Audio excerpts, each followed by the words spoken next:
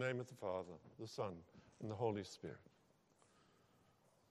Today's Gospel of Luke 18:35 to 43 talks about the healing of the blind man of Jericho.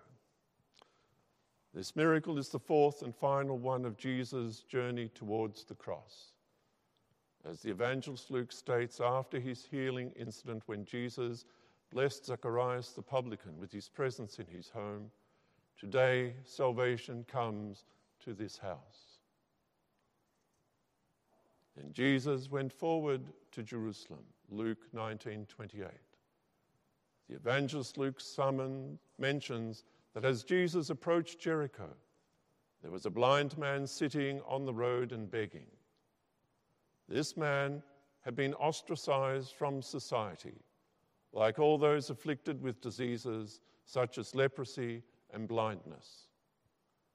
Diseases viewed by the Jews as punishment from God for the act of sin that was committed, either by the diseased person or his parents. This was the Jewish mindset around the relationship between illness and sin. The blind man heard the people passing by and sensed there was something unusual about this crowd. So he asked a passerby to explain what was happening. He was told that Jesus of Nazareth is passing.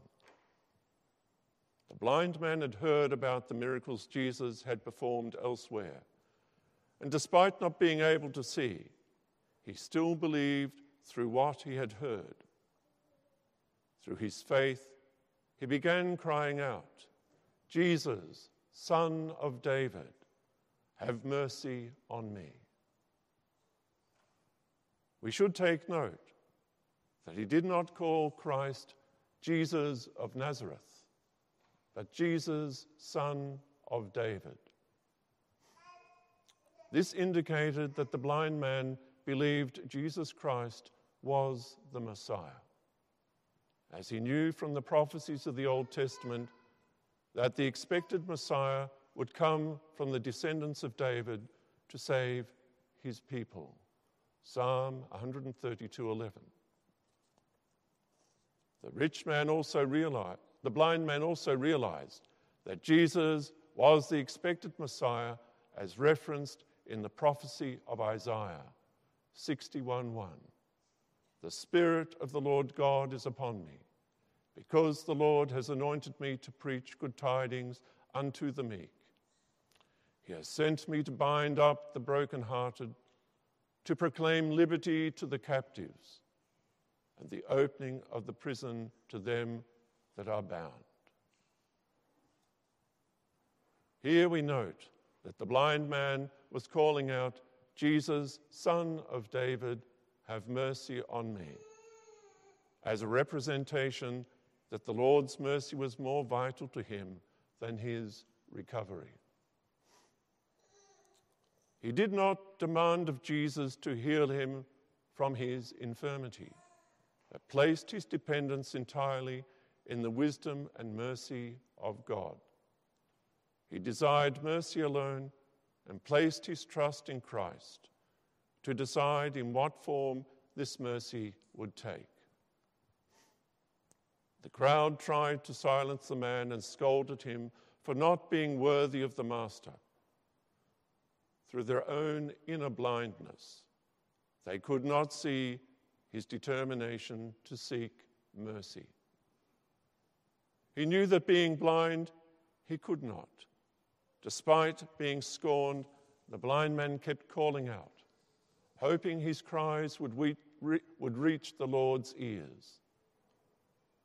This is what we do in our prayers.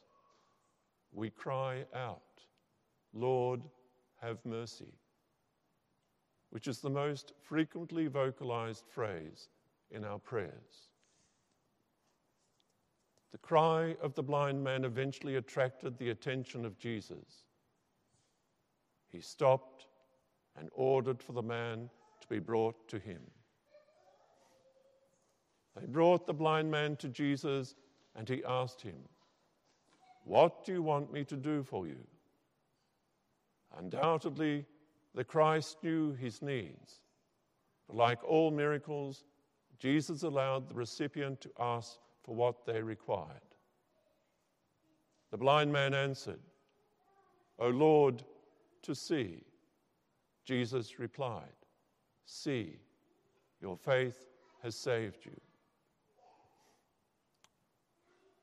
We then see that Jesus opened the eyes of the blind man, but more importantly, his spiritual insight was opened. This miracle and the praise given to God from the blind man is the reason that all the people, as they saw, praised God. This act of healing was a condemnation to the Jews who every day were witnesses to the miracles of Jesus and yet did not believe in him, that he was the awaited Messiah predicted by the prophet Isaiah. Their physical eyes saw him, but their spiritual insight was closed off and lacking spiritual vision. So the saying in the scriptures became true. Hear now this, O foolish people, and without understanding, which have eyes and see not, which have ears and hear not. Jeremiah 5:21. Let us learn from this gospel reading of the blind man to ask first of God's mercy, to ask it with urgency, patience, and faith, and be open to the Lord's mercy in the way he sees it suitable for our salvation. If some try to restrain us and silence us, let our requests carry on as the Lord is close to us. He will hear our prayers and respond to our requests. He will show us mercy by opening our spiritual insight, the eyes of our souls, until we see him, our Lord and Savior, and follow him as we glorify God.